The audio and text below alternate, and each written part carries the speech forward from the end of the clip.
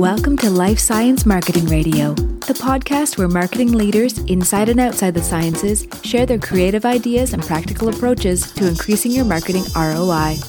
Here's your host, Chris Connor. Howdy, folks. Where has the summer gone?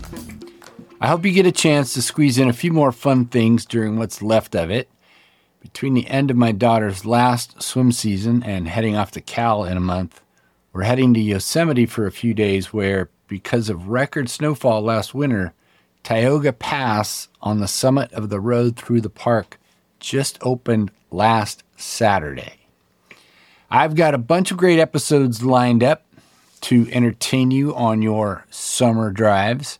If you're a startup founder, you'll find them especially interesting, and today is one of those episodes. We're going to talk about pivoting and also the importance, once again, of storytelling. If that's something you need help with, I might know a guy. Now, let's jump into it, shall we? Steve Harvey is the CEO and founder of Camina Bioscience. He's going to tell us what that is in a moment. Steve, welcome to Life Science Marketing Radio. Thanks for having me, Chris. Yeah. So let's talk about your startup journey for Camina Bio. You started the company in 2016. Tell us a little bit about what you all do and what was the problem you're trying to solve. Yeah, so we're a DNA synthesis company. Specifically, we make genes, synthetic genes, and synthetic genes are longer bits of DNA that code for a protein that may be of value to a customer. So what we're living through really is a kind of era of what gets described as a biorevolution, and we're really moving towards really trying to create more sustainable supply chains to be able to really, some people refer to as really grow materials in a more sustainable way. And what that means is that in the lab, the people wearing white coats, the scientists are reading, writing, manipulating DNA to create valuable genes and proteins that can be used by everyday consumers through to pharmaceutical companies to make new therapeutics for patients. And we started the company when we were really thinking about how to improve DNA synthesis and make genes in a more accurate way. We were scientists before we started the company, and we were really thinking about, we'd lived through an era of where the ability to read DNA had changed a huge amount, and the ability to manipulate DNA had also changed a lot, but really that middle part of that value chain had really not changed that much. So we set out to make the company, Camina Bioscience, really to improve accuracy of DNA synthesis and really enable our customers to really solve kind of complex problems in a range of applications, from pharmaceuticals, agri-tech, diagnostics, you name it. It's quite a wide range of applications. So for people who listen to this who might not know a lot about DNA synthesis, I assume most people do if they're in the life sciences, but typically when you're making a new gene, you start with an existing gene and you say, we want to change this part and this part and this part, but you're making genes entirely from scratch, correct? Yeah, that's correct. So that's what people refer to as de novo synthesis. So really what we do is we take really basic building blocks, the smallest piece of Lego, if you like, and then we assemble them into longer and longer chains of DNA. And those longer chains are really sequences that are designed by our customers. And so for reasons that they want that gene sequence, and we'll put those building blocks together to make that longer gene sequence for them. And then when they've got it in their hands, they can then test the function of that gene, and hopefully they've created something of value to them. Yeah. Right. I mean, we could go down that rabbit hole for a while. I won't here, but I'm still fascinated the idea that they come up with a gene that's going to encode some putative protein that they imagine has a function, if it's not already based on something that they know. But, or maybe they think it's, I've talked to one company that synthesizes, parts of genes in the hopes of creating more of a particular protein because it translates faster or something like that. Yeah. Yeah, so it's really a new world for biotech, I think. When I was an undergraduate, things like gene therapy were discussed a lot, but really weren't a reality. Whereas now there are real gene therapies. There are patients being cured of diseases through gene therapy. So some of the things that we do in the lab are very, very different today compared to even just 5 or 10 years ago.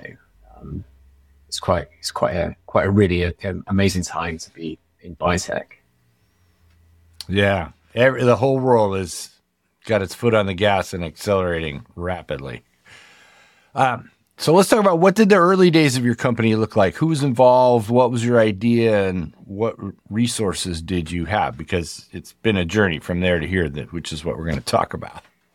Yeah, sure. So, initially when we started the company, so I was very lucky that the beginnings of the company were developed. Really, the first part was developed by myself and a really close friend of mine, someone called Derek Stemple. And we were lucky because we'd worked together on and off for quite a long period of time. And we were really beginning to think about how to go out and improve DNA synthesis technology. And luckily, Derek had another company that had been successful before. And so he brought that experience as well to the team. And so we went out and to set up the company. And we managed to get enough money together to rent a lab. But the lab had nothing in it. That was really the kind of day zero of the company. And at that point, we then started bringing in other people into the company. So these are people that had some kind of connection to as scientists, or perhaps have been involved in some other companies that we've been involved in before. And then over a period of time, we managed to build up quite a good group of really friends and family that kind of came together. That was the financing of the company at the early stage. And yeah, it was, it's quite, anyone that goes through the process, it's quite sort of simultaneously scary and exhilarating. At the same time, I was really lucky to get through our network a meeting with someone who was a very experienced biotech entrepreneur. And fortunately, it was the same day I got the keys for the lab. And so I decided to hold the meeting there, but I actually had no furniture for us to sit on. So I had to pack garden furniture for us to sit on in the office. And so it's quite an interesting start to company life. Yeah. Yeah. So you had a lab, absolutely empty, no furniture, no equipment. And without going into all the details, what I'm trying to picture in my head, what it takes to, start a company where your goal is to synthesize genes entirely. A lot of reagents, a lot of tubes, of course, presumably centrifuges, stuff like that. And you're hiring people, which aren't free either. So how does that all come together? Yeah, well, you need money. There's no way of dressing it up. You need money to do it. And then even just getting going is actually some things are surprisingly difficult. I remember, we were trying to order just some basic chemicals to start off with, where they just weren't interested in selling to us because we were an unknown entity. So there's some surprising kind of hurdles that you have in the really early phase. Yeah. And then, of course, so we were lucky. We were managed to able to form essentially a seed round of financing for the company through our network. And the idea really was then to go out on a journey of kind of value creation in the company. And the first thing that we intended to do was to file a piece of intellectual property or a patent application. And that was really the first value inflection point for the company. So we raised enough money to go off, hire a couple of people, get a few pieces of equipment, and file that first piece of intellectual property. So the idea was that then you've created value, so you can go back out. And if you need to raise more money, you can go again. It continues to kind of grow in that trajectory. Yeah, I hadn't even thought about that. It seems unimaginable that people won't sell you things, but because I'm imagining from the context of a university, but as a startup, wherever your lab is, they might think, how do I know I'm going to get paid by these guys who just rented a room and are now ordering a bunch of chemicals. With garden furniture. Yeah. Yeah, yeah, exactly. So, and then, you know, to think through that strategy of, okay, what can we do to show that we are serious? We have some IP and so on. You create a thing of value. Hopefully that helps you raise a little bit more money, and then people start to buy into the whole thing.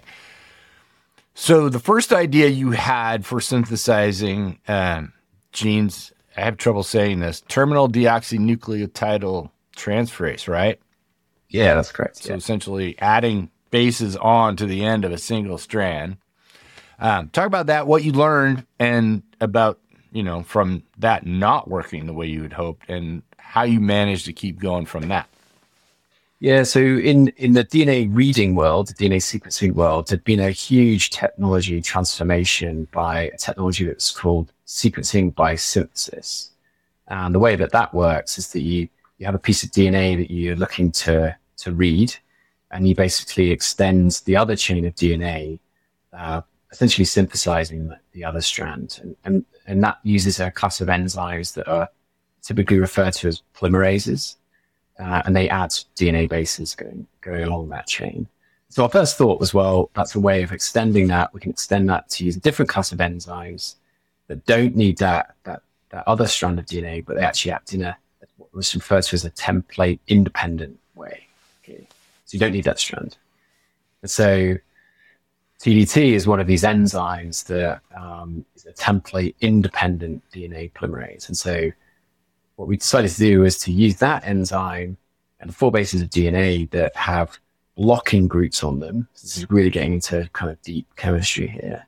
What that means is that you can add basically one nucleotide, one base of DNA at a time, but you can't add another one, because it's blocked. But then you can remove the block to allow you to add another. So you can cycle through this process of adding one, then another one, and keep going that way. And that was our first idea, and we pursued that with just, you know, a couple of scientists, and we really pushed on that idea. And we felt that was a value creation in the company, a form of intellectual property. And then there were 2 things we then discovered afterwards. One is that it turned out that roughly 5 other companies had filed a piece of intellectual property that was very, very similar. And of course, you don't know that initially, because patent applications are in a kind of dark period where not in the public domain. So that was a problem. The second problem was really that the technology just didn't work in the way that we wanted it to work. And actually it was quite error prone. And the reason it's error prone is that in our nucleotides that are being produced by an independent company, there are some byproducts in there. Just the enzyme really loves the byproducts and not the thing that you want it to love. And it will go along, and it's a super fast enzyme, and it just binds those, and it will create huge stretches of DNA, which is not what you want. You only want to add one base at a time. So we felt like we'd created this valuable piece of intellectual property, but actually the reality was we found it didn't really work in the way that we wanted it to. And so we abandoned that piece of intellectual property, and some other companies have continued to pursue it, but we just didn't really feel that it was a viable strategy to really create that kind of step change in DNA synthesis that we were really looking to make. Yeah. Unfortunately, in that process, really kind of like the ashes of like realizing that the value that we created was not really there. We came up with a new idea.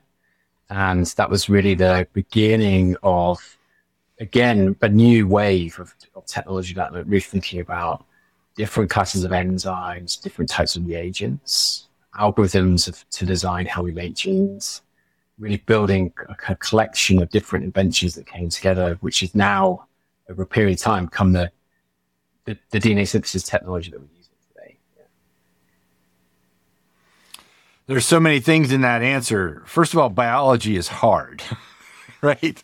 Yeah. I'm going to go all the way back, like just the concept of untemplated DNA synthesis, because every one of us grows up thinking, well, yeah, DNA synthesis is easy. You have one strand and you copy the other side. And now we're going to do that with no template. And the challenge there is, even if there's a tiny amount of, we'll call it contaminant in your reagent, and the enzyme is so good that it actually loves that better than what you're trying to put on there, it gets away from you. And then in terms of a business, just having to pivot. Like, you had a good idea and nothing wrong with that in principle, except for the details of biology and chemistry and affinity for enzymes. Yes. Yeah. Other than that, good thinking. And then, so you have to pivot, which a lot of companies do. And so I guess you could, you could talk about that, or I want to ask actually how the experiences of your team help with funding and navigating those challenges.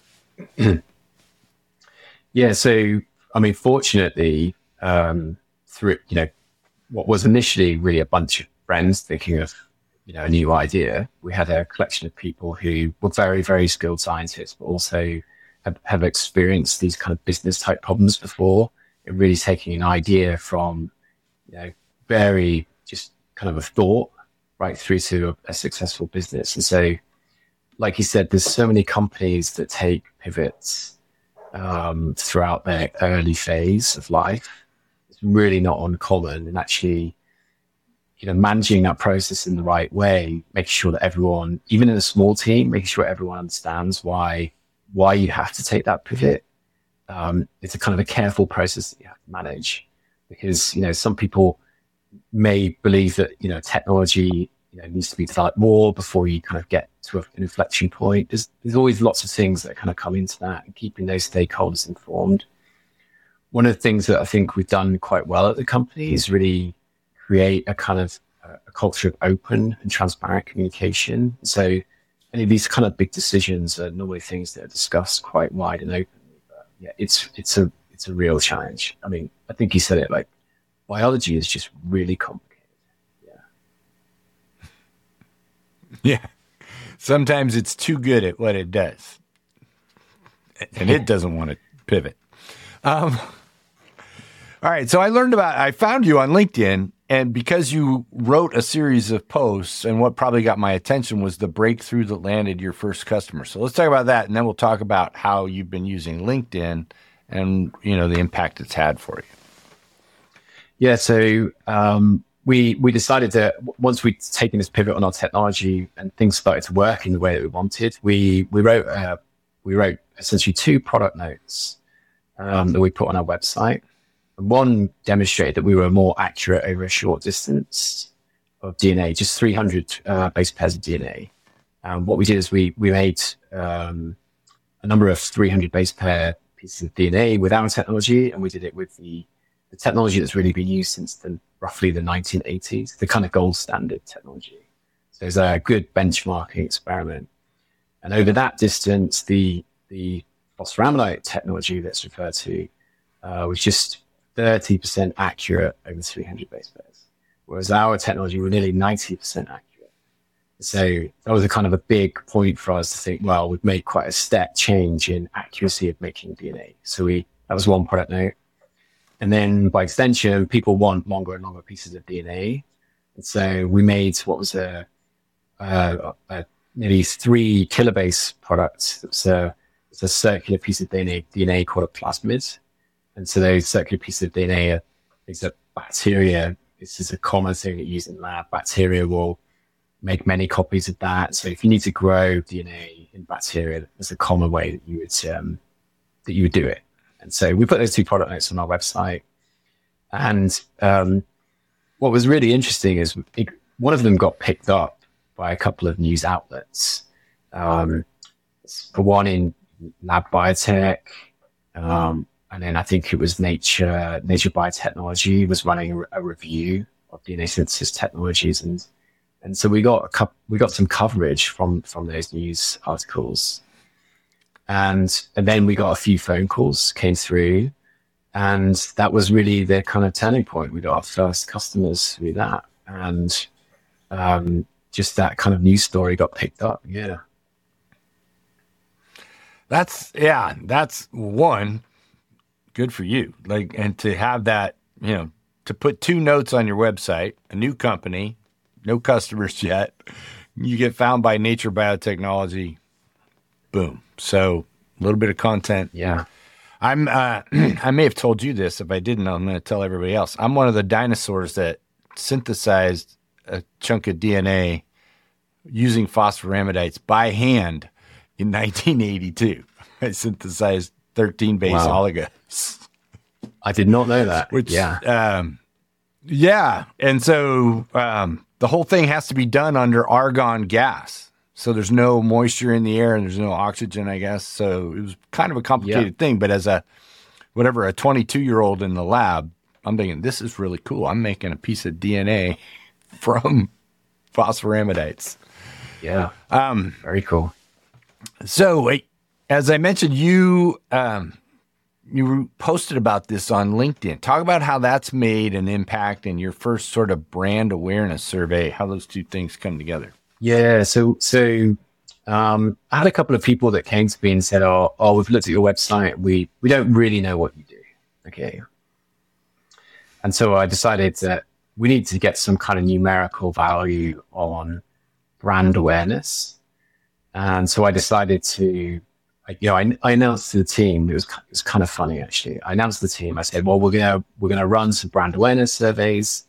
We'll put it out via LinkedIn and Twitter as well. We'll understand, do people really know what we do? And so we put it out and I said, we'll get lots of information. We'll learn a lot. And I put it out and I was quite excited about doing this. And then I think it was 2 weeks later, we'd had 5 responses. And I think one of the responses was from a family member. So it didn't go very well. Thanks, Mom. Yeah. Yeah. And so the team really laughed at me for that. And then I said, well, I'm going to do it again, but I'm going to offer $25 Amazon voucher to one lucky winner at the end. And then I think it was within a week, we had 2,000 responses. So the whole thing was really funny. But what came out of that was that it was roughly kind of 75% of people that responded to the survey had only heard of us in the last 6 months. And we'd been going for nearly 6 years.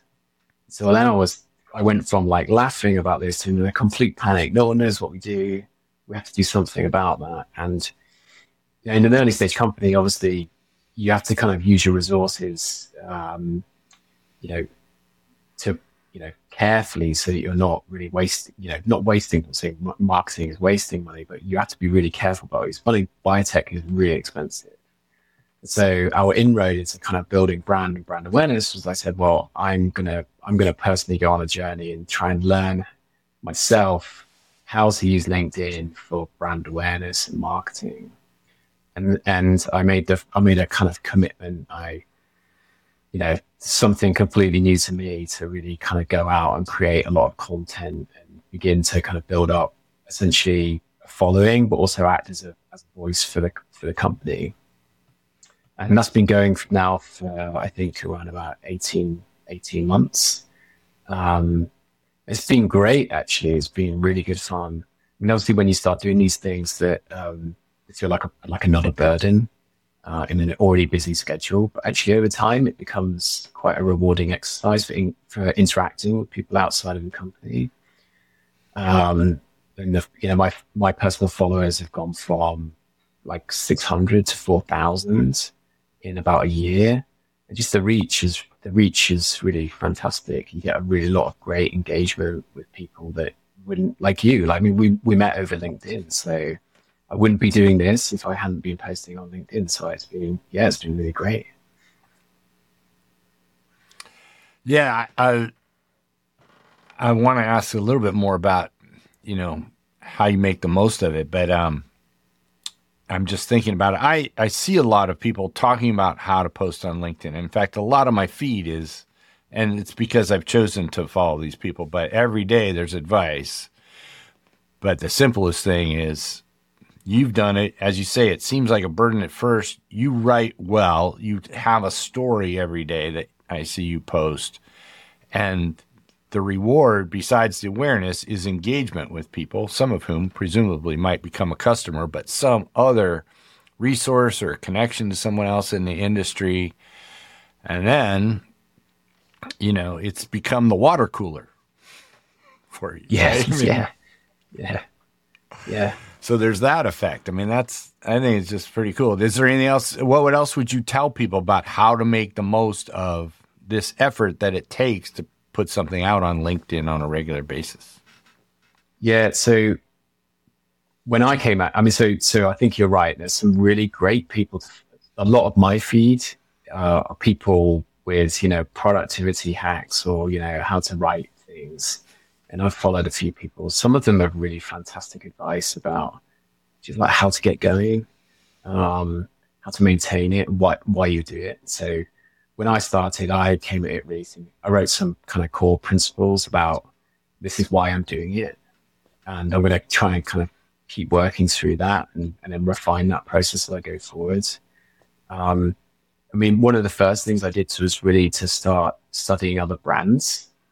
And what became apparent to me in that process was that the kind of founder journey is a really kind of quite a compelling story that allows people to buy into a brand, not necessarily buying into the founder, but buying into the brand. They can relate to that story and really love to go on the journey, to understand what it's like and to be part of that process. And I think some of the posts that I get the most engagement from with other people are stories about the kind of the ups and downs of building a business. And like just that story that I told you at the beginning of this podcast is that, you know, day one, amazing, you know, it's this huge titan by technology that I was having a meeting with, and we had garden furniture to sit on, you know, the sort of fold out garden furniture, beer can holders. Like people love that kind of that journey, that just to be part of that journey. I think the other thing as well is that this really helps me is to just think about kind of structures of how to use your time really wisely, because if you have to sit down and write a post on the day that you're going to actually post it, you're never going to get anything out that's good material. So you have to kind of capture ideas as you going along, and then, you know, do those ideas reflect on the kind of core principles that you're trying to get across. So I think there's a lot of great advice out there, and so just kind of picking up on some of those people that are that maybe we're both following can be really, really helpful. I think there's some great examples there. I mean, I would say I probably follow too many people to where it's a distraction. Like you could just scroll through all their carousels and never actually do anything. You go, oh yeah, that's a good idea. And that's a good idea. So what you did was you had a strategy. You said, why am I doing this? And then I personally find that, I mean, those posts about how to do something are nice, but it's much more interesting in the long run to follow someone like you who's telling a story, not telling someone how to do it, but what they did and what their experience was. I mean, yeah, I can tell you from my own experience, just telling stories. Go ahead. Yeah, I think the ultimate goal, I think, is that if you meet someone in the real world, right, that they feel like they know you, that they've read your post and they've been able to kind of capture what is really an authentic representation of you, and so they feel like they know you. I think that's like an ultimate goal to get to. Honestly, that's the ultimate goal of marketing and a podcast. I tell people all the time, like, if you listen to someone on a podcast, it's happened to me, it's happened to every podcaster I know, someone will come up to you somewhere in the real world and say, I feel like I know you. I mean, it happens all the time. Yeah. And I can say from posting on LinkedIn, my most engaged posts, the podcasts do pretty well because they want to hear other people's story. But when I write about my own experiences, the engagement goes through the roof. Yeah. My struggle is to find more experiences that I feel like people might want to hear about. But surprisingly, I haven't found the lowest bar yet that people won't engage with. Like, so, yeah, having a strategy and doing it on a regular basis is a way to meet a lot of people. Yeah. Well, Steve Harvey, thank you so much. This has been great talking to you. I really enjoy you sharing your story with us, and I will put a link to your profile so other people can learn from what you're doing in the show notes, and a link to Camina Bio as well. Cool. It's been great talking to you, Chris. Thanks for your time. Yeah. My pleasure. I like Steve's approach on LinkedIn. Being consistent and telling a story that's of interest to your audience definitely pays off. I've said it before, but the more personal, the more people will be interested. Steve manages to do that just by describing his founder journey. People will get a sense of who he is, and some of those may work with him as an employee, a partner, or a customer. Who knows? Special thanks to anyone who's been listening for the 8 years plus I've been doing these episodes. Everyone else, thank you for making it part of your day today.